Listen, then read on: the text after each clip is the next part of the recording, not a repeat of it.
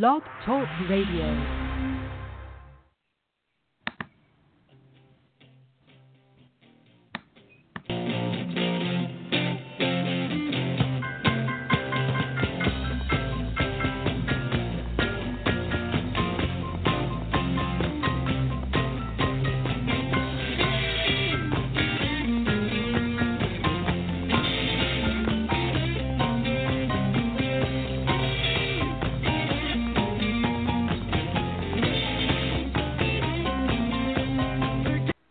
Hey sports fans, welcome to another episode of WRSP Radio's Weekend Sports Huddle with Tom Pollin, Hunter Hodies.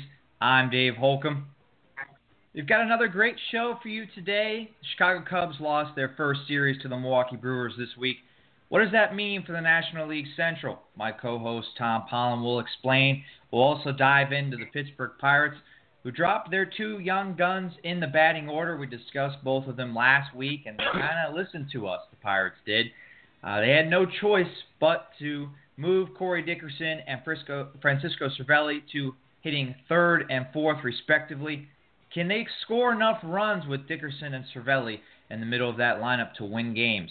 In the second part of our show, we're also going to talk about the Nationals' hot prospect and move into the American League to cover the big stories of the junior circuit. We'll also try to squeeze in a little bit of hockey and take a look back at the last 2 years on Weekend Sports Huddle, especially the last year with Hunter Hodies when he joined the show.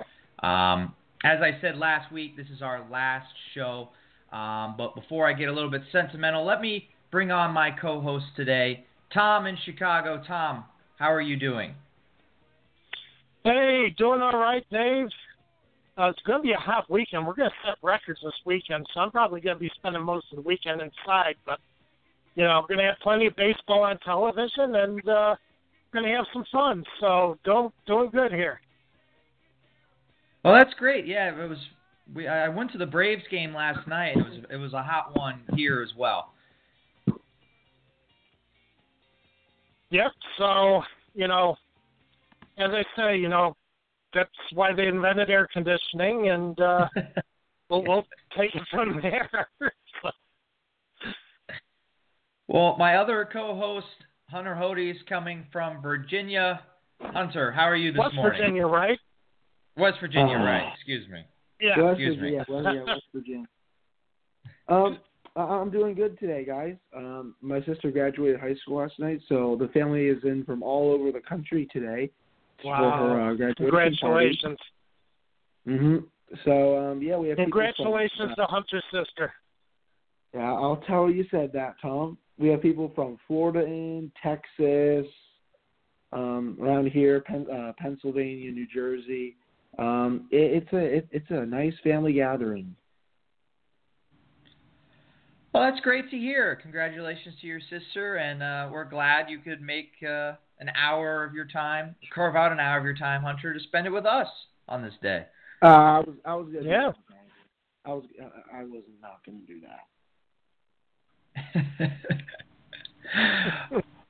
Well, before we go any further, guys, a couple of show announcements. We're going to go an hour and a half today, just for fun. 90 minutes of Tom, Hunter, and myself on WRSP Radio this morning. So if you plan to leave at 11, make alternative plans, because we're going to go until 11:30 today. And we're doing the extra long show because today will be our last official show on WRSP Radio. We are going to look for another outlet and continue the show elsewhere. So make sure you follow us on Twitter at WKD Sports Huddle. Follow our individual Twitter handles as well. Tom at TJ Pollin, Hunter at Hunter Hodies, myself at DM Holcomb. We will be announcing wherever the show lands, hopefully soon, before the end of the summer, ideally. We will pick back up on another outlet. If you've noticed, WRSP Radio last October kind of shut down most of their other shows. I think all of their other shows except us. We kept all going. of their other shows. Yeah. We're the only ones left. They knew how good we were. They wouldn't want to shut us down. Right, Hunter. That's right. So that's kind of that went behind the decision in terms of moving on from WRSP. But I do want to thank the people there. Frank Monahan is the president at WRSP Radio, and the other people behind the scenes, Danielle and Janet, were highly influential in getting this show off the ground 2 years ago, helping us build the social media part of the show, which is hugely important. It's how you build an audience today. And I want to send a thanks out to Max Polanco. He had me on his show as a guest a few times back more than 2 years ago, and that kind of led to the idea that, hey, I would like to have a show on this radio station. Brought on Tom, of course, who was my partner even before WRSP Radio came about. And then a year ago, we also brought on Hunter. So I wanted to send a thanks to those people this morning and to WRSP for being a great host the last 2 years. Yeah, Dave, we only got a couple of months to find a new platform. Nostradamus is going to be coming out of hibernation pretty soon. No. Tom just forgets. I went on a nice run in the playoffs. So really, it's just going to be Emperor Palpatine coming out of hibernation. Mm-hmm. But I want to echo what Dave said. I really do want to thank Frank Monahan and Diane and everyone who helped us get the show off the ground. They made it workable so we could kind of jump right into the show and do what we needed to do and just so we could only had to think about the show and the content and doing our thing on Saturday morning. So big appreciation to WRSP. And this final show, we want to make you a part of it. Give us a call, 516-387-1417. You can also tweet at us. I think I have Tom and Hunter monitoring the Twitter sphere out there. Tweet at WKD Sports Huddle. Today's show is brought to you by author Marcos Accio. Learn the secret of the human mind and the laws of the universe that will guide you towards wealth and health. Learn more at www.marcosaccio.com. So let's get rolling, guys. A big baseball show again today. It's appropriate since it's June. Maybe we'll sneak some hockey in at the end before our show memories. I know that would make Hunter happy. It wouldn't be a show, right? Yeah. Unless we tease the idea that maybe we'll get to hockey. That seems like what we do every week. Yeah, that's right. We got to tease it. No, we don't have to get to hockey. We have to tease hockey. That's true. That's really what we have to do, because every time we say it, it never happens. Because man, right. you guys love your baseball talk. Don't get me wrong, I love baseball too. But I was just teasing. It is June after all. It is not hockey season. It is. Yeah. Anyway, but Dave, I think we will get to hockey today with the extra time, the 90 minutes. So, but let's get rolling. Starting with the Cubs. You try and play here in Chicago this weekend. You're going to be playing more hockey polo, or doing more swimming and skating. And Dave, we did have a trade last night too. So I just want to get to laugh at the Montreal Canadiens again. Adding Max Domi? Yeah, trading Alex Galchenyuk for him. Yeah. I just want to have a quick laugh about it. Yeah. All right, well, we'll try and make time for you to laugh at the Canadiens, I suppose. That was a trade the Penguins tried to pull off, according to reports. I was going to ask you about that if we got to hockey, Hunter. Oh, yeah. Well, so we'll try and get to that probably after 11 in the next hour of our show. Let's get to the Cubs first, guys. Cubs have won. Oh, Dave. Got to give a shout out to McIntyre Murphy. Passed away last night, age of 88.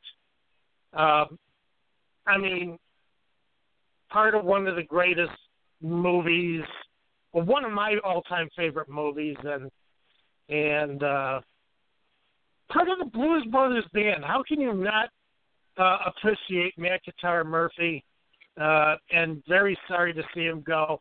To get a chance, I tweeted out a link of his performance with Aretha Franklin when they did the song "Think," which if you can't move to, you're dead. It's just one of the most incredible songs on in the movie. So, just very sorry to hear. McIntyre Murphy. It's just telling you some of your heroes are getting old. It's just the way it is.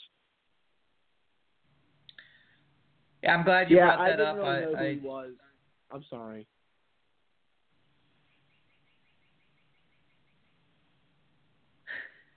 I'm glad you did the tribute this morning, Tom. Blues Brothers is an excellent movie, and that is a really great scene. Check it out on Tom's Twitter handle @TJPollin. Any other announcements, guys, before we get going? I was just saying Tom had me watch it, but I did. It was pretty good. I didn't even know what it was. Which is why I forced you to watch it. I tell you, Hunter, you got to make more use of Twitter. That's what it's there for. All the time. I'm on Twitter all the time. Tweeting about your kills. What'd you say? Tweeting about your kills in Fortnite. That's one of them. Yeah, you gotta play that game sometime, Dave. You're still in your 20s. God. Oh, please. Oh, Tom just doesn't like video games. All right, give me a 30-second. Games. Yeah. Give me a 30-second summary for why I should play Fortnite. All right. Well, it's a lot of fun. You getting that first solo win by yourself, there's almost really no better feeling. And, you just get to, you get to kill potatoes. I classify potatoes as people who don't really know how to play the game. But I think you can learn pretty quickly. At least I did. What is the objective of this game? So you drop into the island, 100 people if you do a solo. And the object is to be the last guy standing. You have to get different kind of. You can get just basically get. They call it loot, which means guns, shield. There's rocket launchers, all that stuff. And then when you kill someone, you get all their stuff, and you get all this ammo and material, and you have to build to. Basically, you have to build to get to the to protect yourself during if you get into a fight with someone. But basically, just be the last guy standing and win the game at the end. So it's like the Hunger Games. It sounds like the Hunger Games in video form. A little bit, I'd say, but not quite. They're just not hungry. Yeah. Okay. And it's only on your phone. It's not on Xbox. No. Like a video. You can play on there's a Xbox, PlayStation. You can play it on your computer if you like PC. Mobile, yeah, I wouldn't want to do mobile, dude. Mobile is bad. It's just I've tried playing with my cross-platform with my girlfriend when she has mobile, and it doesn't go over well because it's it just takes you way too long to do everything than it does on a game console, honestly. All right. So what game console do you play it on? Oh, Xbox. The Xbox One. Xbox. So do they not have Call of Duty anymore? Is not a game? Oh, they do. Oh, they do. The next one comes out at the end of the year, so I'm sure that'll take up. I'm sure Fortnite will still be going. People will keep playing it as long as it's still good. But when the next Call of Duty comes out, I'm sure people will go for that for a bit because people will love that game. Yeah, that's kind of what I grew up with in the James Bond games, if you want to play shooter games. All right, James Bond games. I didn't even get those. I mean, I started getting the Call of Duty games when I was late middle school, I'd say. My mom honestly didn't let me get them when I was 12 or 13. But I grew up with Pong. Oh. Yeah. It was a big deal. It was a big deal when we got flung. Tom grew up with like playing with like rocks, and then he got like ping pong, and then Tom, you grew up with Pac-Man.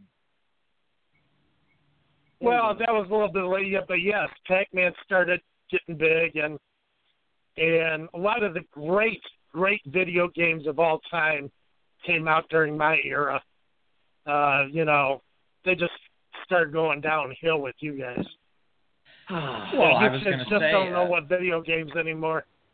Oh man, someone has Hunter, to teach Tom how to play some video games.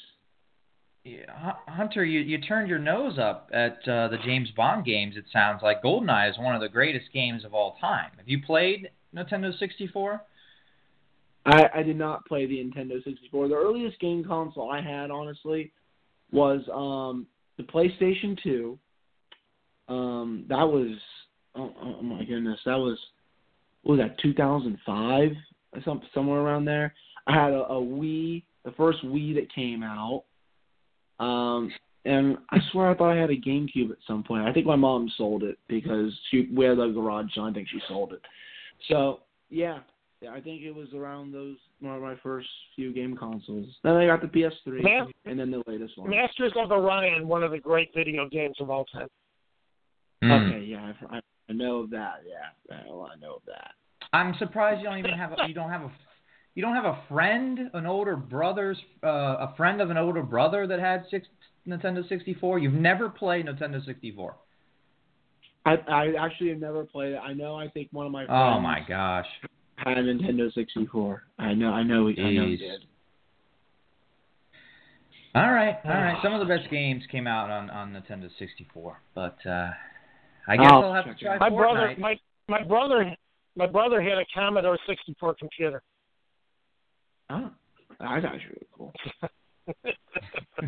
Well, so we used to play games on that. Yeah, people play on PC all the time these days. You have to memorize all the buttons. I honestly if it took me practice, I'd maybe be able to do it. But I'm used to console, so it's better. Tom, Hunter's first game console was PlayStation 2. That was my last game console. So there you go. Oh my gosh, Dave! That makes me sad. That hurts me. You even get Well, why is that sad? I grew out of playing video games. I'm sorry. You get to a certain point where Dave, you're never too old. You're never too old. My dad actually has a newer game console than I do. He bought a PlayStation 3, and I have a PlayStation 2. I just never got a new game console. They're expensive. They're like $500. Hunter, at some point you find out that there are other things a lot more interesting than video games. Sex, for one. So, once you get a little bit older and you start, noticing women, you're going to start maybe not thinking of video games so much. Did you really just say that? Did that just Hunter, I was thinking the exact same thing. Hunter, I was thinking the exact same thing, and I couldn't think of a PG way of saying it like Tom did. So Tom did a great job. Okay, you know what, Tom? I'm just gonna say, Tom, I have a girlfriend. Okay, I won't get any more PG than that. Okay. You're obviously not spending enough time with her. Oh God. Oh, guys, let's get on to sports. Yes, okay. Yes, we do have to. Beloved Cubs.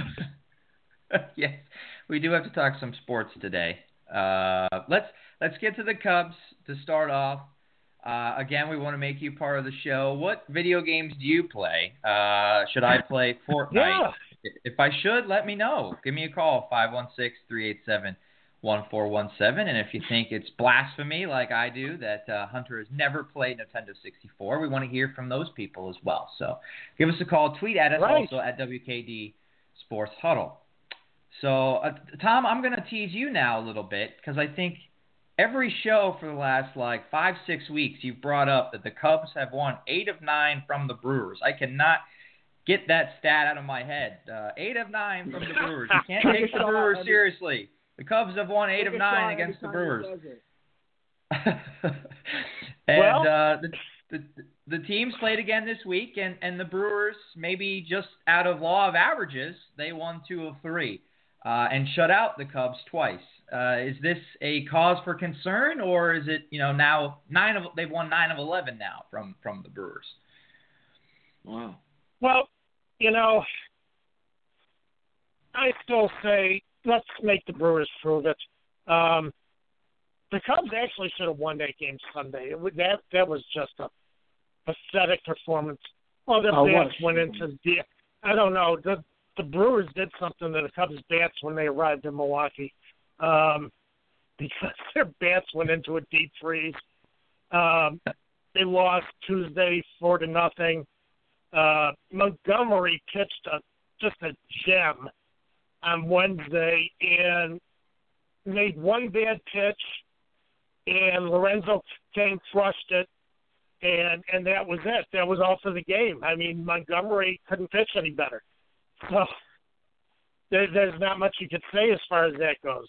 But, the Cubs, for some reason, they'll go on these hot streaks where it can't shut them down, and all of a sudden, those last 2 games in Milwaukee, well, they struggled most of the game Monday in Milwaukee, scored 5 runs in the 11th inning to break their game open.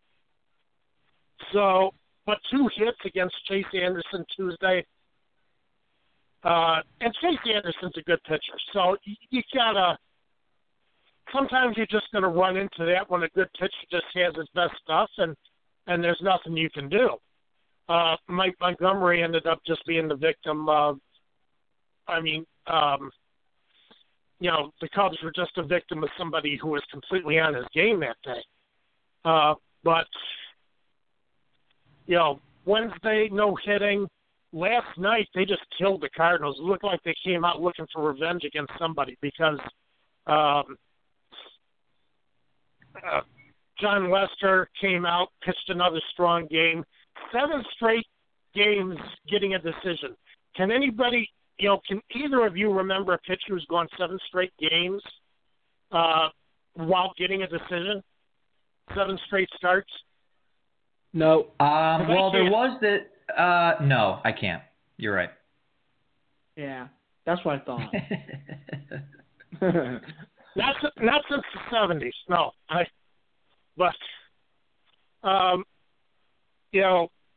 Lester, of course, is the ace of the staff, and again, last night showed it when it got against Michael Wacha, and the Cubs just pounded him 13-5. So, but Lester's 6-1 in those 7 straight decisions, thrown 44.2 innings, 38 strikeouts, only 11 walks, 181 ERA, and a batting average balls in play of 205. So he's just practically been unhittable over the last month and a half. And that's one of the things that's carrying the Cubs, keeping them within striking distance of Milwaukee. So I'm still not as worried about Milwaukee. I still say the Cubs are in their heads until we'll see the next time the two face each other. But I still see the Cubs eventually coming through. If you got to look at it, the Cubs they're not getting offense from some of the guys that they expect to get big offense from. Wilson Contreras has not been hitting well lately. Chris Bryant has been in a big slump. Before last night's game, he was 0 for 18 with 5 strikeouts and had a homerless streak of 24 games, which is just unthinkable for Chris Bryant. Right. So you got to just assume, I don't know if assume is the right word, but you know that there's a lot better inside of Chris Bryant that's still to come out, and we're still likely to see. So I'm not done with Chris Bryant. Once he starts hitting, And Wilson Contreras is having a tough time too. So, you get a couple of these bats back, and the Cubs are still near the top of the National League in a lot of offensive categories. So, it's not as bad as some of the fans want to make it out to be. The team is hitting. It's just, 2 nights in Milwaukee, they ran into buzzsaws, and there's nothing they could do about it. Right. Yeah. Yeah. Hunter, Tom's Go ahead, guys. Hunter, I was just going to ask you, do you have any idea what Bryce Harper's longest homeless streak is? Longest game? Home runless streak is? Oh, man, I actually have no idea. I don't even know. Okay. Yeah, I was putting you on the spot, but I was just curious. Bryant and Harper, two of the young stars in the game, wondering if there was comparison there. But yeah, Bryant breaking out, getting a home run last night, first one since the middle of May. So that's big for the Cubs offense. Kind of a theme that we're going to talk about with all of our teams, guys, is there is one person on the Cubs, the Pirates, and Nationals that is playing so well that we are going to have a discussion today about whether he should stay in the lineup or the rotation because he's performing so well, and should he stay in ahead of the guy that he replaced, either injured or not, was the reason why they got their chance in the rotation or in the starting lineup. And that guy for the Cubs is Mike Montgomery. You brought him up already, Tom. Pitched great, giving up just a solo home run against the Brewers this week. But Yu Darvish coming back from the DL, he got the big deal during the offseason. There isn't really anywhere else that Montgomery can be in the rotation if it's not for Darvish. No. So what do the Cubs do here? I mean, right, because you got Lester, who has reestablished himself as the ace of the staff, and you're not going to sit Lester down anyway. Hendricks, the last 2 seasons, has earned his spot on the staff, and Hendricks has been scuffling. Well, the one game Hendricks pitched a masterpiece was the game we went to, Dave, against the Giants.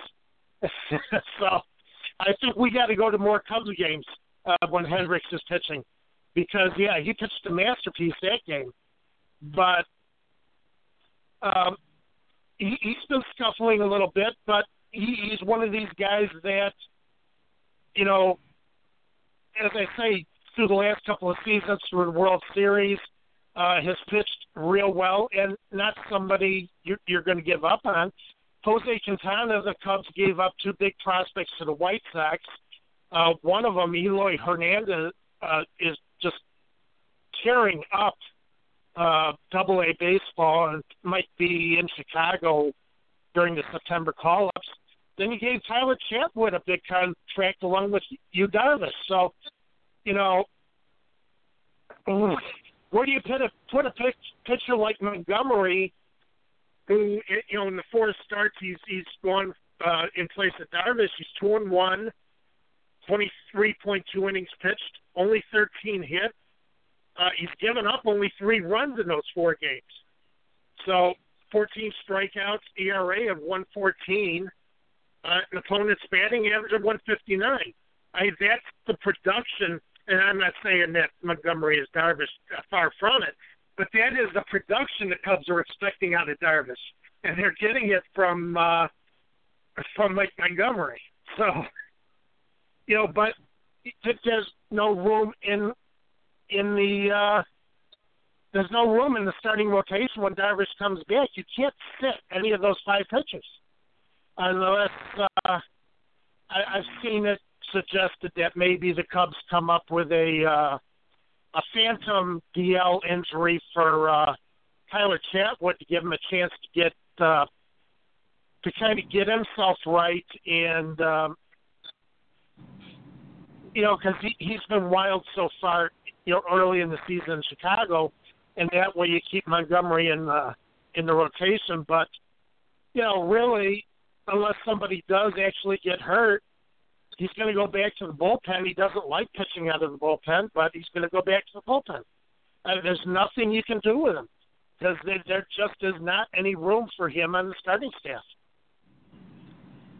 Hunter, do you agree? Is there no choice? Montgomery has to go back to the bullpen? Yes. Yeah. I think he does. I mean, he's pitched well, but, I mean, when eventually Darvish does go back, I mean, what are you going to do with him? Put him in the bullpen? That'd be kind of a little insulting. You can't. So, I mean, he has to go back to the bullpen. Basically, for what you're paying him, you can't. Yeah, that's true, too. And, I mean, how would that go over with him? I think he'd be pretty pissed off if I were him, at least. So, and the hell of it is Montgomery, he doesn't become a free agent. The Cubs own his rights until 2022. So, wow. Yeah, really. So, and he only hits the first year of arbitration next season. So, for a 28-year-old pitcher, it's taken him a while to get himself established in the major leagues. But he's really showing something this year, starting in place of Darvish. Indeed, he has. He's pitched really well, but I agree with you guys that there really is nothing else the Cubs can do. Unless the only other alternative that we didn't present is a six-man rotation, but that really never works, and you don't want to pitch Lester less. You don't want to pitch Hendricks less. If anything, you want to pitch them more. So, right, exactly. The six-man rotation wouldn't work either. That's just another alternative that I wanted to present, but I don't think that's a good idea either. If you have another idea that we didn't think of, or if you disagree with us, should Mike Montgomery remain in the rotation, give us a call. We want to hear from you, 516-387-1417. You can also tweet at us at WKD Sports Huddle. But we're going to hit our first commercial break here on Weekend Sports Huddle. The Pirates made a major lineup change this past week, but with two of their most talented hitters struggling, can Pittsburgh score enough runs to win games? We'll get to that after the break. Friday Night Music Productions is calling all musicians out there to join us for a once-in-a-lifetime opportunity, an event to beat the Guinness World Record for the largest rock band playing one song in the same place and time, and we want you to join us. For more information and to register, visit us at www.fridaynightmusicproductions.com. And we're back here on WRSP Radio's Weekend Sports Huddle with Tom Pollin, Hunter Hodies. I'm Dave Holcomb.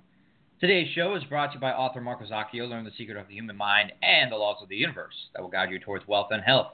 Learn more at www.marcosaccio.com. As a reminder, we're not going to end the show as normal at 11 a.m. Eastern Time. We're going to keep rolling here for an extra half hour, get an extra half hour of Hunter, Tom, and I. And we'll be finishing up at 11:30 Eastern Time. So get your calls in, where we'll be taking calls probably till 11:15. 516-387-1417 is the number. You can also tweet at us at WKD Sports Huddle. Dave, I just want to bring up one thing. People come up with all these different variations of starting staffs that they want to see, and how the starting pitching has changed, and how pitchers can't go as far as they used to. A lot of this started with Billy Martin when he was managing the Oakland Athletics. Martin decided to try a 7-man rotation. Each pitcher pitches one day of the week, and ended up wrecking a lot of arms. It doesn't work.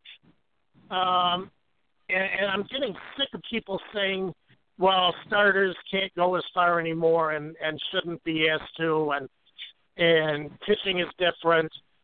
There's people who expound, and I want to hear what you two have to say about this, who talk about the fact that you should have a pitcher for each inning of the game. which I think is just about one of the stupidest things I've ever heard. And, yeah, you can call me old-fashioned for it if you want, but what do you two think about that? About having a pitcher for every inning? Yes. Nine pitchers in a game? Yeah, I've heard that actually suggested. That's a hard pass. I think it's one of the stupidest things I've ever heard. That's awful. Yeah, I could. So no, that's not happening. Wait, how would this work? You'd have every day, everybody throws every day, and you throw one inning. Yeah. Well, you'd have a bigger staff, but then you'd have to cut down on the number of position players you have. That's so stupid. I don't think those people have ever pitched in their life, because when you warm up, you prepare to come into a game, you're putting stress on your arm every day you warm up. And if you only pitch one inning, you've put stress on your arm that day, and you can't put stress on your arm that day like that every single day. Really, you try to not do that. Like you might have a different starter every day. Or maybe you might let a couple of guys sit and have another pitcher throw the inning. But it all comes down to the same thing. You're killing a pitching staff. You're right. That's what I'm saying. I don't care how many pitchers you have in. You can't have the same relief pitcher throw the sixth inning every day. We didn't have Mariano Rivera throwing the ninth every single day. You can't throw an inning every day, even if it's only one inning. I'm just telling you some of the stupidity that's out there. Well, I agree that it's stupid, and Hunter does as well. So I'm explaining in a different way why it's stupid. I don't want to hear any more stupidity.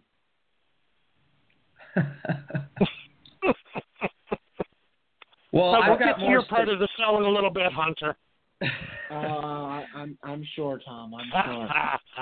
Yeah, Dave, are the Pirates finished coming into this segment? Are they done, Dave? Are they just? Well, I don't think that they're. I don't think they're necessarily done. I mean, I'm not picking them to make the playoffs. I never did, to be honest. Even their fast start, I didn't think they'd keep it up, and they did not. But I think that the part that I want to talk about the Pirates today, build off of our conversation last week, where it was Tom and I. We talked a lot about Gregory Polanco and Josh Bell, and it seemed like right on cue, Clint Hurdle was listening, Tom, because Polanco and Bell immediately dropped in the order last weekend. Yeah. Bell has been hitting 6th, Polanco's been hitting 7th, but the question I want to present to you guys today is Polanco, should he even be in the lineup? 2 for 13 this past week. Since our conversation about him last week, and we talked about how since the middle of April he'd been hitting below 200, and that average somehow dropped again because he went 2 for 13 this past week, 0 for 3 last night, came up with the bases loaded with no outs, grounded into a double play, although they did score a run on that play. You killed the rally, grounding into a double play with the bases loaded. And the Pirates just barely won last night against the last place Reds, 3-2. They got the win. They've won 2 in a row now, which is a big deal. Wow. They haven't won 2 in a row in like 3 weeks. But Polanco is just killing them right now. Just killing them. He's hitting 137 since May 16th.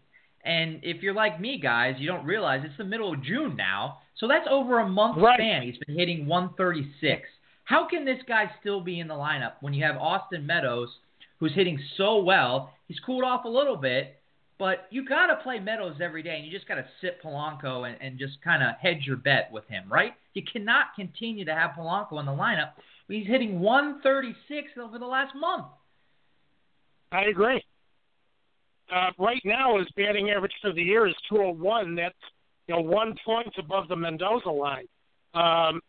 And for a guy who's supposed to hit for power and be one of the run generators in your lineup, you can't count on that. You can't live with that. For whatever you expected to get out of Gregory Polanco, you're obviously not it looks like pitchers may have figured out a way to approach him, and he hasn't made an adjustment back. But, yeah, I don't know why you wouldn't sit Austin Matthews, who has only 88 plate appearances. Polanco has 253, but Meadows has 5 home runs out of those plate appearances. Polanco's only managed 32 RBIs. You can't. You're killing your lineup if you try and keep him out there every day. I think I'm actually impressed that Polanco has 32, 33 RBIs, whatever it is, and he's only batting 200. I think that's actually an accomplishment. But that's hilarious. A lot of those RBIs came early in the year. The first 2 weeks he was doing well, and since then he's batting below 200, hitting 201 for the season. So, do you have anything to add, Hunter? I guess we're going to see Austin Matthews in the outfield for the Pirates. I'm teasing you, Tom. Austin Meadows.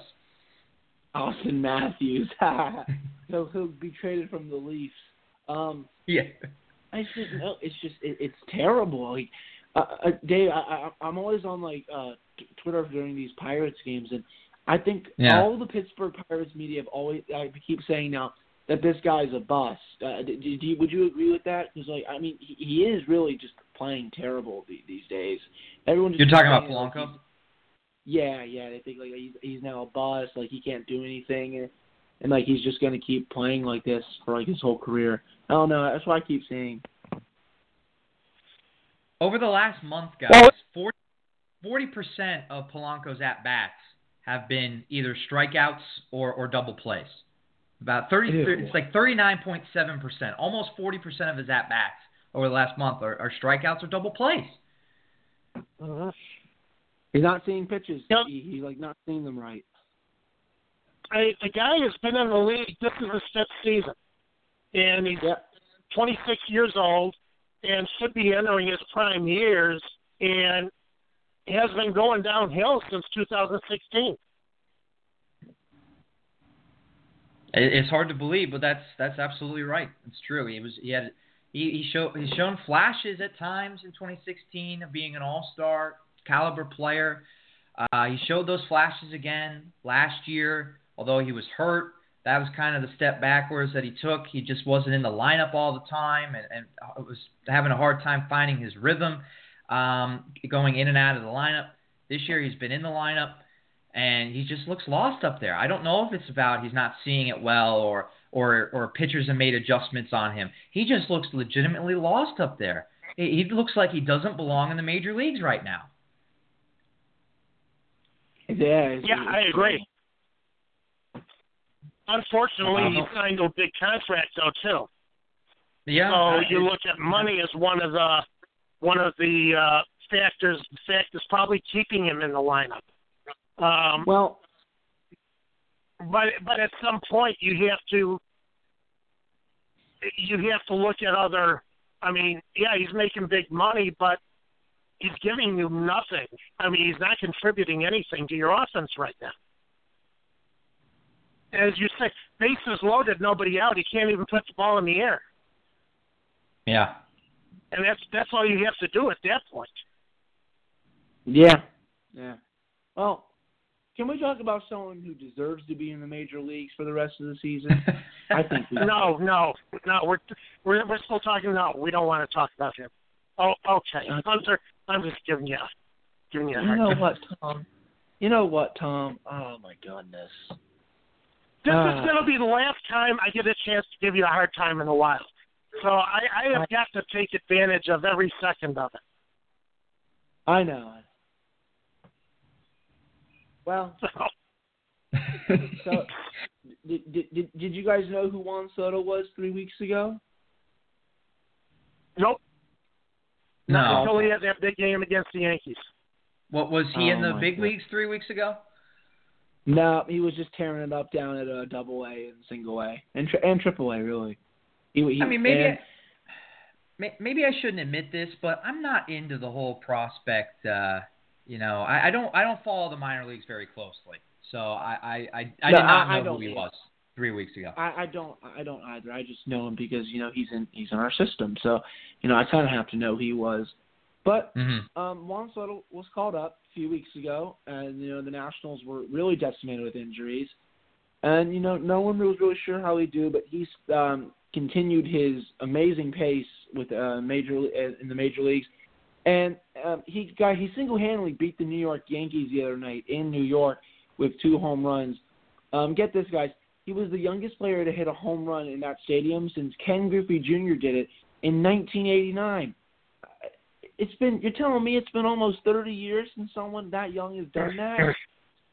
And that's amazing to me. And a lot of kids don't come up that young anymore. I know. Yeah, that's the thing. I know we had put Bryce Harper up when he was 19. They used to sign a lot of kids out of high school because they wanted to get these guys into their own systems and teach them how to play ball their way. But a lot of these kids now, they're coming out of college, and they're 21 and 22 when they actually hit professional baseball, and they're 25 or 26 when they hit the major leagues. Yeah, that's the way it's been going anymore. Yeah, because I remember, the Nationals brought up Harper when he was 19, and 6 years later he's still in his mid-20s. So they thought he was ready almost right away when they drafted him, basically. Excuse me. So that was a special case. Yeah, I know. Yeah, exactly. And hopefully he stays. And hopefully he goes to Home Run Derby because I am going to Home Run Derby at Nationals Park this year, since the All-Star game is right in my backyard. So he better do that, or else I'm going to be very upset. Well, Hunter, I don't mean to be the what's a good way to put it? A Debbie Downer on your statistic, but is there an asterisk next to that stat? Youngest player to hit home run in Yankee Stadium since Ken Griffey Jr. That was a different Yankee Stadium, right? I know. I think they meant Yankee Stadium overall because yeah. Didn't change the name. They changed the park. Come on, Dave. Oh my goodness. It's a different stadium. That's all I'm going to say. It's very different. Very good, Dave. I know. Yeah. I just caught that right now. I didn't catch that first time looking through the rundown. All right. Well, here's another step for you. He was the youngest player to hit 2 home runs in a game since Andrew Jones from 1996. So I looked that up. That was actually in an article from Mark Zuckerman, who covers the Nationals. He's played just 20 games. He's batting .344, 5 home runs, 4 of them off lefties, 12 RBIs, and a .447 on-base percentage. Are you kidding me? This kid is just tearing it up. And even when they're healthy now, Adam Eaton just came back, Daniel Murphy just came back. Their outfield is pretty set now, but they're going to keep him up, and I know he deserves to stay up. I think he should stay up for the rest of the season, as they continue to make their push for the division. They're only 1 game out of first, game and a half if you're really speaking, but the Braves really haven't started to pull away. They haven't really played that decent lately anyway. So the Nationals are right on their tail, so he's going to really, I think, help them get back into first place because I really don't think the Braves are going to pull away this season. I think it's going to be a pretty close race, but it's just the Nationals have done very well. Soto's going to stay in. Soto's going to stay in. Michael Taylor's going to be the one benched. Yeah, he has to. You have Harper. They've been playing Bryce Harper in center field lately. Well, apparently, Davey Martinez, Tom, who you know so well, asked him if he wanted to play center, and he said, he's all for it. So they're going to keep him there. They're going to put Soto and I think left, and Adam Eaton is going to keep playing right field and hopefully he stays in for the lineup for the rest of the season because I can't deal with him getting hurt anymore. But well, he's got the record of getting hurt. I know, yeah. I don't even think he ever got hurt with the White Sox, if I'm not mistaken, Tom. Did he really get hurt there? No. He played all the time there. Yeah, played all the time. And, of course, he comes here, and then he's just snake-bitten all the time. So hopefully he can stay on for the rest of the season. But, they got Murphy back too. So, a lot of the lineup now, guys, is back. Well, the hell of it is, speaking of Snake Bit, they're getting the lineup there, but they're losing their pitching. I know, Steven Strasburg just went on the DL. Yeah, it's his annual thing, guys. Don't worry. He'll be back for the big push. It's shoulder inflammation. Davey said they're just trying to have his shoulder rest, and then he'll be activated off the DL. So shouldn't be too bad. They said it's not that serious. So, I'm glad. He went on the DL last year for almost the same thing, came back, and was almost, honestly, with his stats were last year, I'll have to look them up. He was arguably the best pitcher since when he came back and into the playoffs when he pitched against the Cubs. So hopefully he has that kind of game when he comes back. All right, we'll see. Because to me, Steven Strasburg, considering what everybody expected out of him when he came into the big leagues, because he had a huge reputation coming into the majors. I think he's been more of a bust than actually a productive pitcher. He's just hurt. He just gets hurt sometimes too easily. But I think last year when he came back from the DL and was healthy the rest of the season, that is who he was. That is who Steven Strasburg is, and I want him to have that kind of level throughout an entire season. But a lot of pitchers have to go on the DL every year. Do we make this of Clayton Kershaw when his annual DL stint is almost 2 months, if I'm not mistaken? But it's Clayton Kershaw, but he's obviously better than him. But I think Kershaw is the kind of pitcher. Kershaw was. It's kind of a shame that Kershaw has become more injury prone late in his 20s, but he was a very reliable pitcher in his mid-20s, of throwing more complete games than the rest of the league combined in a couple seasons. I definitely agree with that. Yeah. But you saw Strasburg pitching in the playoffs, and just down the stretch last year, ever since when he came back, I think it was around July. Yeah, I think it was actually July. Just where he'll probably come back for here. He was lights out, and if he can do that for a full season somehow, and just keep doing that and be more reliable, then people, I think, will probably get off his case a little bit, because that's who the pitcher he's supposed to be. Well, to wrap up this segment, I've got another stadium trivia question for you, Hunter. Okay, go ahead.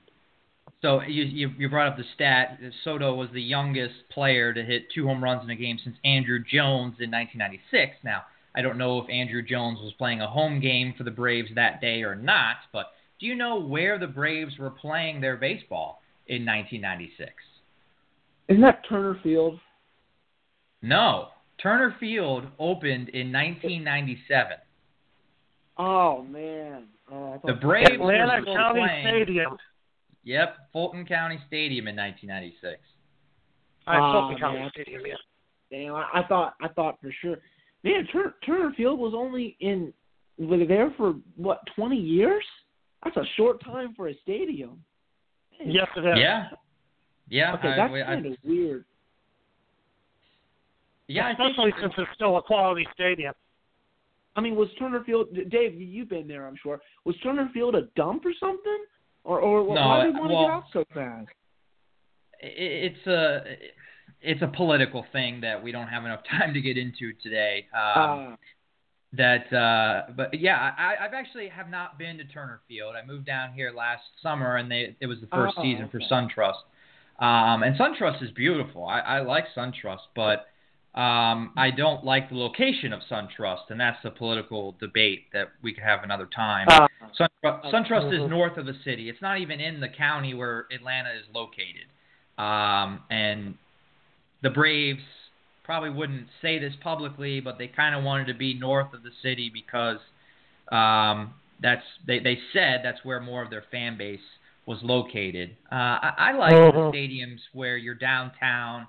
You take the metro to get to the stadium, and you're in the heart of the city.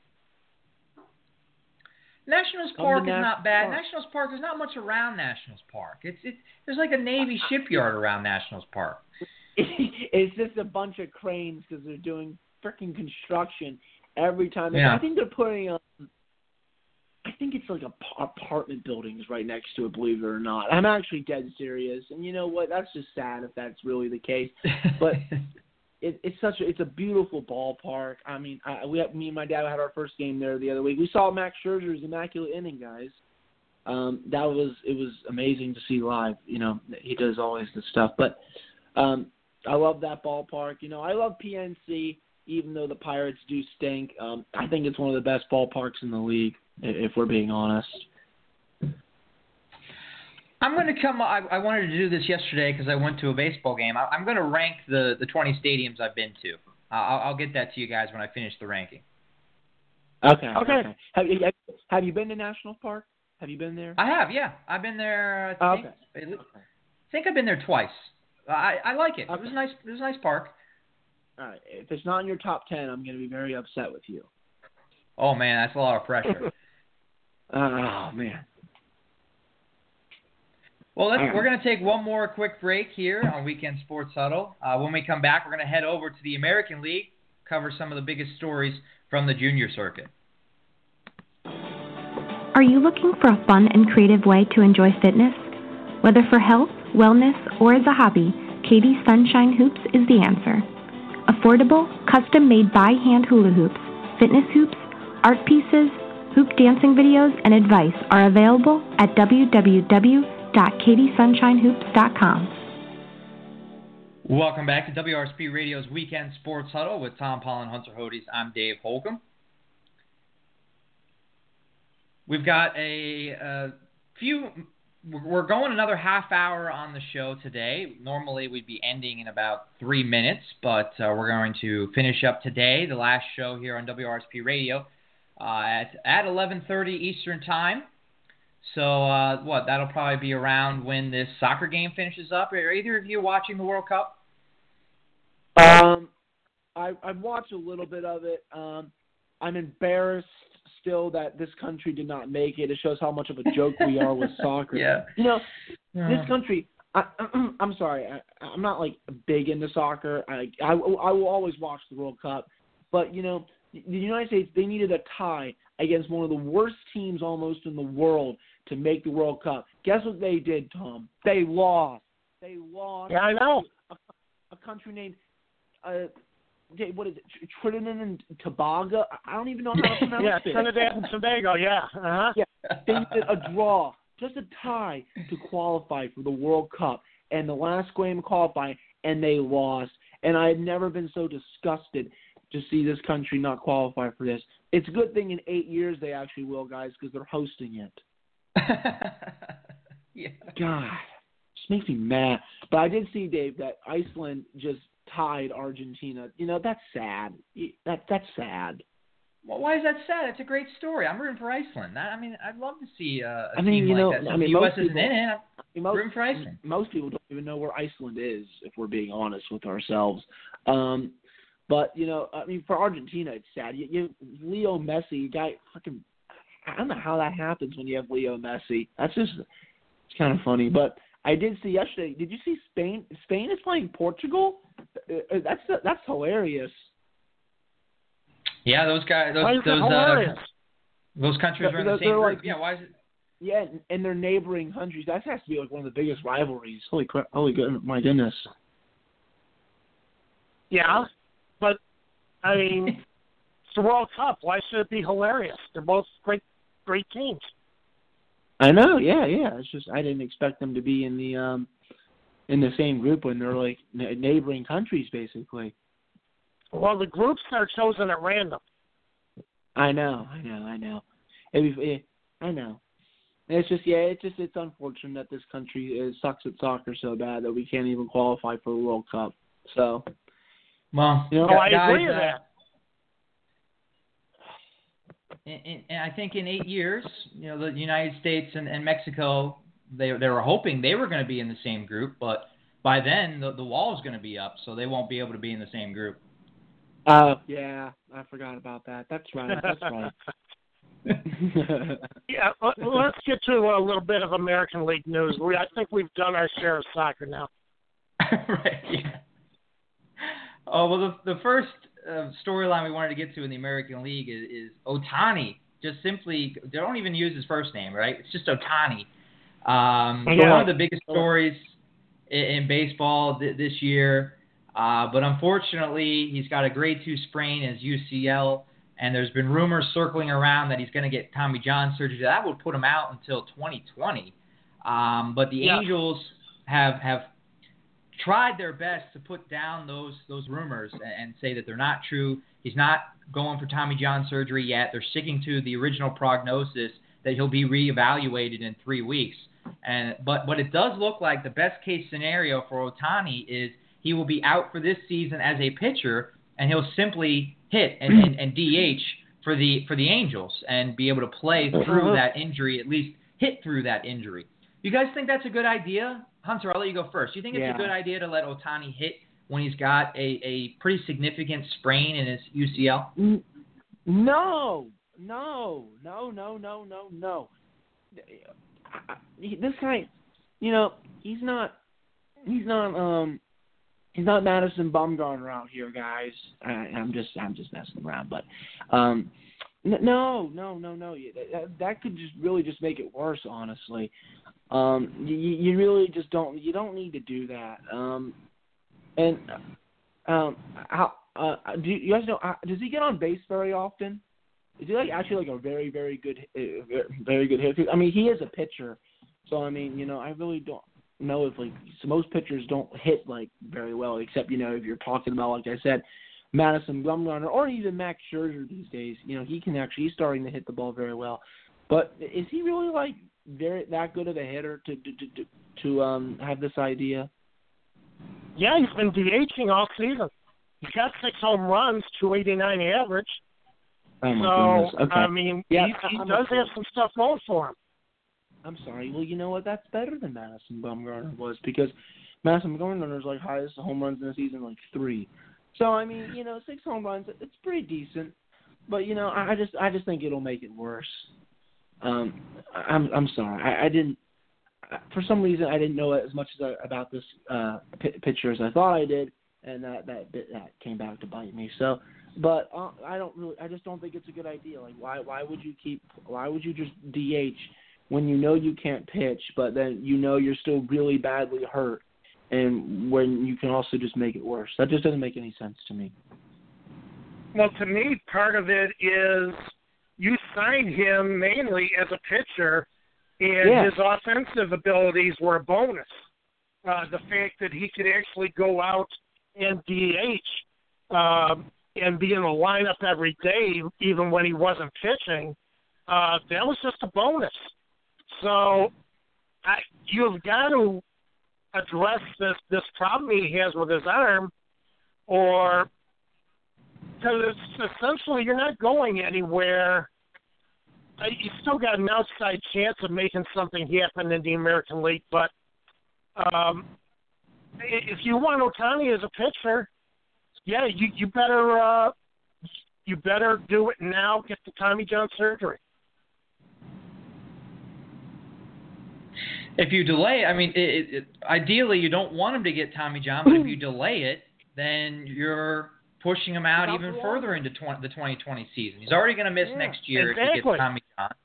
And you're right. If you delay it, then you're pushing him even further, his return even further deeper into the 2020 season. So, and a lot of these, when you hear the UCL sprain, a lot of it is only a matter of time, it seems like, that it's going to happen. You're going to get Tommy John eventually. It's just a matter of when. And better earlier than delaying it, right? I mean, that's kind of the way I feel. So I guess we're all in unison that we don't like this idea. We don't like this idea of him only hitting for the rest of the season. Unless you don't plan on pitching him ever again. But even then, you can't play him in the field with the sore arm. So, I mean, at some point, you got to have surgery on it. Yeah. all he is to you is a designated hitter unless you do get the surgery. Yeah, and I wouldn't want to pigeonhole that guy. And that's a lot of money. Right. That's a lot of money to be putting out for just a designated hitter. Yeah. Yeah. Yeah, well, it's dumb. Get the surgery, move on. And I'll have to double check how many years. I think it's still a significant number of years. They have Albert Pujols on the team, and it'd be nice to have him DH every once in a while. He's getting up there in age. You don't want to have a guy. I never thought it was a good idea to have one guy be your starting DH. You want to have some flexibility at that position. It's almost a day off when a guy gets to DH. And you got Ohtani pigeonholed in the DH spot. It really limits you in what lineups you can make, and your ability to give an older player like Pujols an off day, but still have his bat in the lineup. Right, exactly. Exactly. That sums it up perfectly, Dave. Well, let's take a broader look at the American League, the division races. It really looks like right now the 5 teams are already set in stone for the playoffs. That's hard to say in June. I'm sure something's going to change to mix up this seemingly these 5 teams running away with the 5 playoff spots in the AL. What teams are you looking at as a team that can spoil these 5 teams? Tom, I'll let you go first this time. What team outside of the 5 I'm talking about? Boston, New York, Cleveland, Seattle up there in the top 5 right now in the AL, and Houston. What outside of those 5? What team can make a run here in the second half of the year in the AL? What? Right now, all I can say is the Angels again. They're 7.5 back, 7 out of the wild card. And they're above 500. They're 38 and 32. So.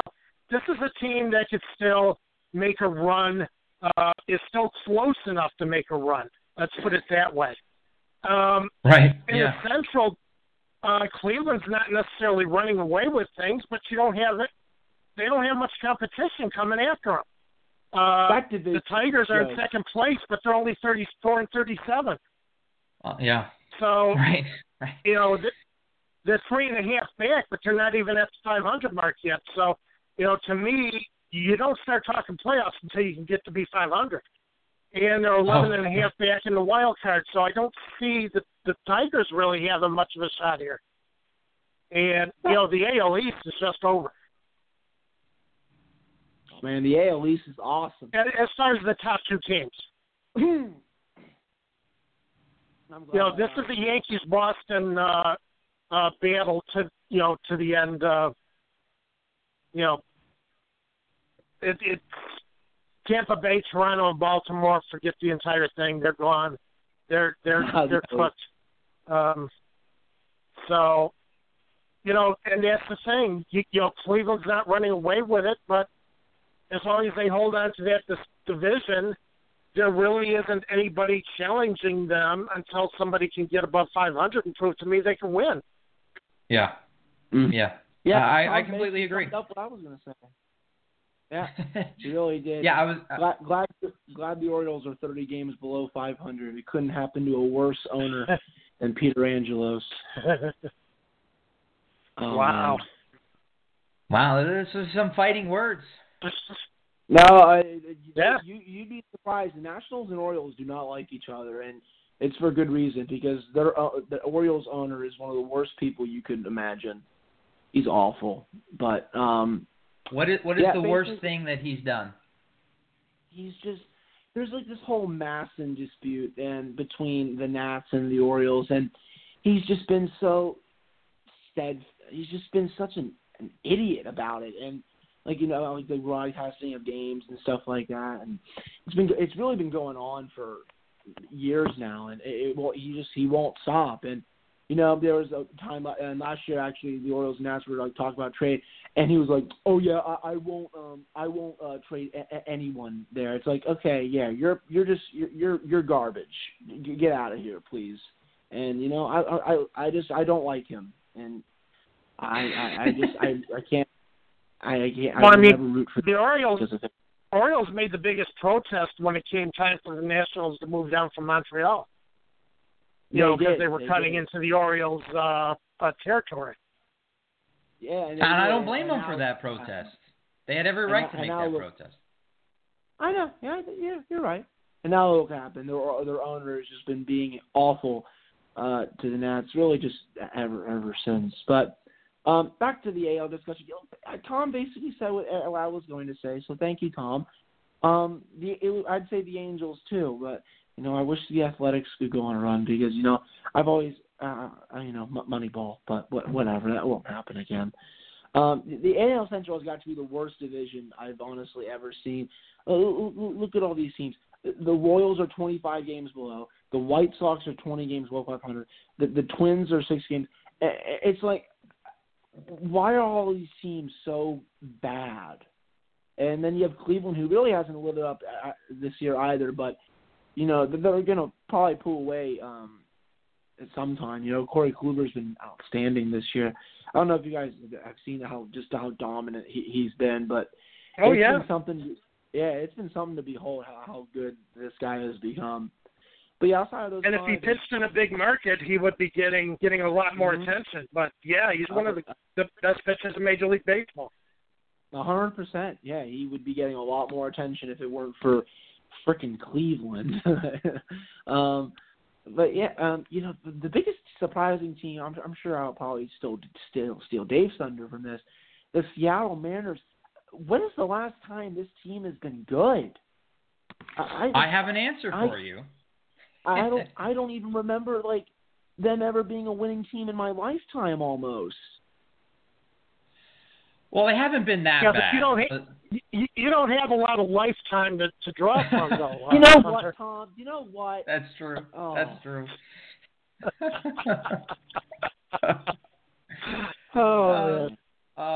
So what? The last time the Mariners made the playoffs was 2001, and in 2001 I was still playing my Nintendo 64, so that was a while ago.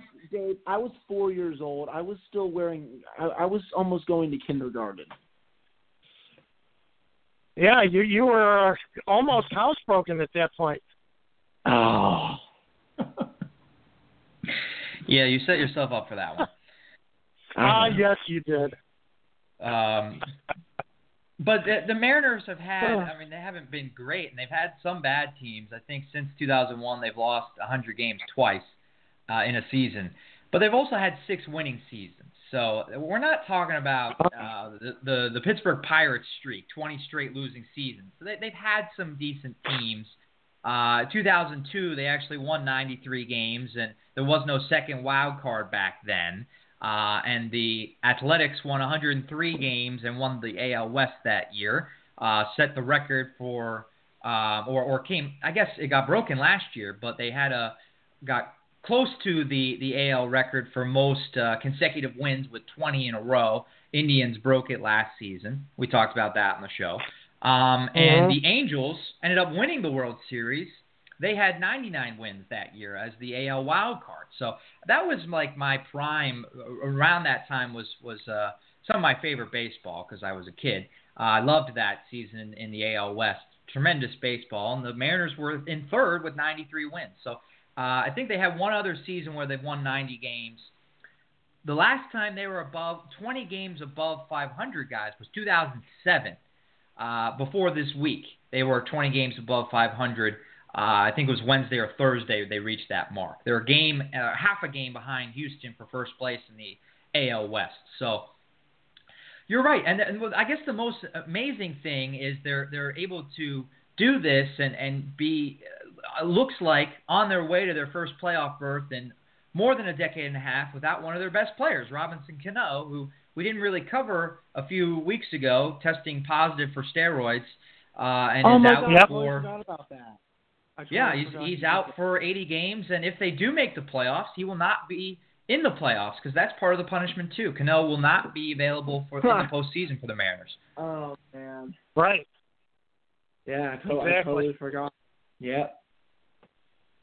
So, yeah, it's just terrible for the Mariners, but they've had so much else going well up and down that lineup with Mitch Haniger, Nelson Cruz has 16 home runs. Jean Segura has been outstanding batting average so far this year. So they do have other things that are going well for him. But, yeah, I mean, Cano, cornerstone of that team, they brought him in to kind of be the team leader and be the building block they wanted to build around. And that's one of the reasons why I still think the Angels might have a chance. But, you're really talking about an almost completely decided American League playoff picture. Yeah, it's basically almost done. I was going to ask you guys real quickly. You know what? I'm so glad that's back, guys. That Yankees-Red Sox rivalry. Man, when I was a kid, it's all literally anyone would talk about in school was about the Yankees-Red Sox. It was like I'd never heard. It was like I couldn't get it out of my head. So were you like 8 by then? Yes, I was around 8, 9 years old, and everyone was just obsessing over the Yankees-Red Sox. And for good reason. That was after the 2002 season with the hot AL West in the American League. In 2003, it became Yankees-Red Sox, and that seemed like it was the only two teams that anyone wanted to talk about, and really the only two that almost deserved to be talked about, at least in the American League, because it was those two teams. There was nobody else in the league. The hatred, I don't think, has ever been higher than it was then between those two. I know the rivalry goes back far, 100 years, and they've had some great moments. And I know Tom could probably talk about it for days, the Yankees-Red Sox rivalry. Oh, Tom has many, many memories of those. Tom has a lot of memories, don't you, Tom? Yeah. I remember watching Babe Ruth pitch. Oh my God. Jeez. He won 23 games twice. He was a damn good pitcher. The original Ohtani. He has the record for individual. For postseason streak, most innings pitched without a run with 29. Until that got broken later on, but and Tom, you watched Joe DiMaggio in his prime? Oh, hey, DiMaggio was great. DiMaggio and Williams came in to the major leagues in 1936, both in the same year, and that really kind of pushed the rivalry back to the front of everybody's minds. Babe Ruth started it. When the Red Sox sold Babe Ruth to the Yankees for $100,000, the Red Sox owners was big into a theater. He had to finance one of his plays. He was out of money and sold Babe Ruth. And just one of the most idiotic things that anybody has ever done in the history of baseball. So history of sports, really. What's that? History of sports. Hey, Dave, that's not – Dave, even Taylor Hall for Adam Larson doesn't compare to that. No, it does not. It does not even come close to selling Babe Ruth. Yeah, no, it doesn't. Not even close. But you have the 49 season came down to the last game. The Yankees trailed the Red Sox the entire year and pulled ahead, finally won the final game, won the American League by one game. 1978, the big playoff between the two teams. Lucky Jack's home run in Fenway Park. Beat Mike Torres and the Red Sox that year. So, these two teams always seem to be competing against each other. And for the most part, normally the Red Sox have gotten the tail end of it quite a bit over the history of Major League Baseball, which I think makes the rivalry even more intense on the Red Sox side than necessarily the Yankees side. Yeah. I remember when I was a kid, it was, oh my God, Big Papi, Manny Ramirez, and Johnny Damon, and Derek Jeter, A-Rod, and Jason Giambi, and all all these players, everyone would just talk about them like it was like the coolest thing they'd ever saw. Yeah, the Red Sox finally won a couple of World Series. Yeah, exactly. And guess who put those teams together? No. You remember who put those teams together? Dave, don't answer that question.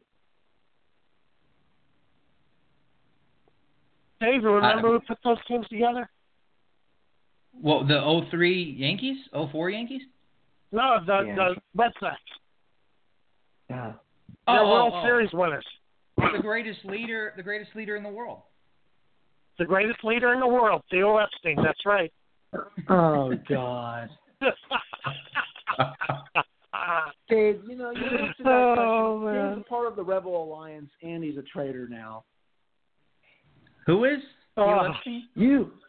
Yeah. Dave, me? Part of the Yeah. You answered that question. You weren't supposed to answer it. Well, at first I was stumped, actually. I had to think about it for a second, but I got it. I think the Yankees-Red Sox rivalry is the best. It's just, we could talk about it for days, as I said, but it just to put it simply, it's the best, and it's back. The last few years, it just hasn't been the same. And I don't think it'll ever top 03-04. Maybe it's because I was a kid and baseball, was my world back then. But I don't think it'll top 03-04, that period. But we're going to get close to it, I think, because these two teams, I think, in their minds, they're the only two teams that matter in the American League right now. And we'll see if we get a Yankees-Red Sox playoff series. That would be fantastic. But we got a few minutes would be a great left. series. Yeah, absolutely. I was just going to say we have just a few minutes left. We're not going to take any more calls or any calls. If you want to get your opinion on, please tweet at us quickly. We're running out of time.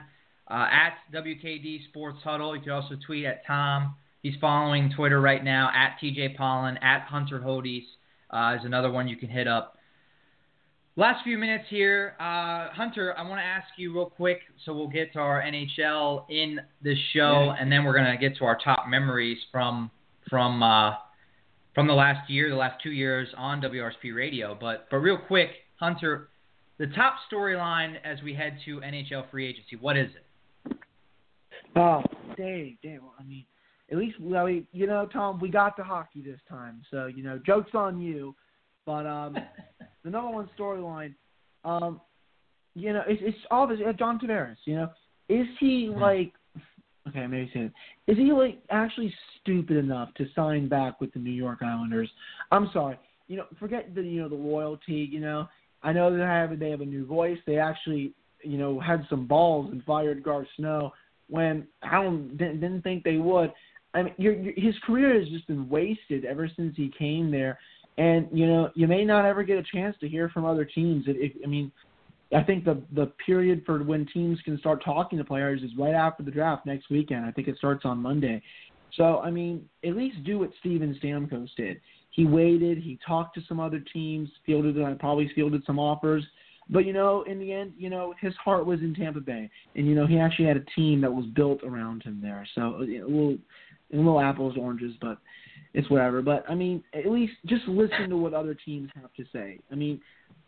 It just makes no sense if all you're just going to do is talk to the Islanders when, they really don't have, a winning team around him. And, it's just been sad that, he hasn't – they've only made the playoffs 3 times, and he's won just 1 playoff series during his whole career there. So I'm hoping that he makes it to there, the period where teams can start talking to UFAs, and that, he hears from other teams like Stamkos did.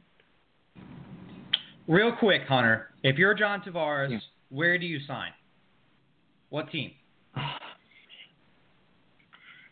Whew, that's putting me on the spot. Vegas. Go to Vegas. Vegas. You have your superstar. An actual superstar player. They have a lot of good players, but, this is a superstar player. He'll be your number one center. You guys forget, Vegas has $30 million in cap space, if I'm not mistaken. They have a lot of cap. And, they will make it work. And, I think they're going to be one of the teams that talks to him. I wouldn't be surprised if they tried to deal for Erik Karlsson in Ottawa, because I think he's going to get traded too. So, yeah, I think that'd be my number one choice. Can I also laugh at the Montreal Canadiens real quick? Go ahead. Yeah, real fast. Okay, real quickly. Okay. Okay, yeah, Dave. They traded Alex Galchenyuk for Max Domi. Galchenyuk had 19 goals last year and over 50 points, and they're acquiring a guy that had 9 goals last year. 4 of them were empty netters. So he had 5 goals without 4 empty netters. Yeah, great job, Marc Bergevin. It's almost as dumb as when you traded PK Subban for Shea Weber and Jonathan Drouin for Mikhail Sergachev. So, I love that Marc Bergevin runs the Canadiens, because he's just going to keep running them to the ground. But that's all I wanted to say about the Montreal Canadiens. Well, I wish we had a little bit more time to talk about the Max Domi trade, because there's a report from Pittsburgh Sports Now that the Penguins were in on the Domi discussions, and they thought they were going to acquire Domi from Arizona. I saw that. I know it was Dan Kongursky. If it were Yoey or Mackey, I'd probably believe it a bit more. I don't know him too well to believe it, I'd say. But he does probably have some source. But I saw they would potentially include Brian Rust, and I'm like, yeah, that would be kind of silly if that was the trade. If it was like Rust for him, because I like Brian Rust more than I do like Max Domi. So that's all I want to say about that. Okay. Well, it sounds like Hunter is happy that the trade wasn't made by the Penguins. Oh, of course, yeah. I would have been a little upset. We got just a couple minutes left on today's show. Again, as a reminder, if you've listened to us the last 2 years, or if you just joined the last couple of weeks, or today, thanks for listening. We really enjoyed it. We had a great time here on WRSP Radio, and we're going to continue the show somewhere else. Our partnership is kind of up with WRSP Radio. We will be catching on somewhere else. Follow us on Twitter at DM Holcomb is my handle, at TJ Pollin, at Hunter Hodies, at WKD Sports Huddle is the show account. We will release the news where we land with the show on all four of those Twitter accounts. So follow us there if you want to listen to us wherever we land next. And to end today's show, to end this run of Weekend Sports Huddle, we were going to reflect back and bring up some of our favorite memories. Tom, I'll let you go first. What were some of your favorite memories from Weekend Sports Huddle the last 2 years? Well, I think just one of the favorite things I've always done was the Nostradamus Predicts. It caught on with some of our fans, and I really enjoyed doing that, and I think it was a fun way for us to get other football talk into our Bears and Steelers talk, and always enjoyed it, always enjoyed knocking Hunter down a few pegs, and so, and I'm telling you, we got tweets about Nostradamus Predict, so it turned out to be a pretty good segment, and I always enjoyed doing it. And I don't know, just I enjoy working with you guys, and I don't know if I could pick out a single moment, because I really had a lot of fun with it. How about you, Hunter? Oh, there's a couple. I think Dave and I about a couple months ago had almost a shouting match about Terrell Edmonds. That was fun. I still love Dave afterwards. Who could hate Dave? But that was a pretty good moment.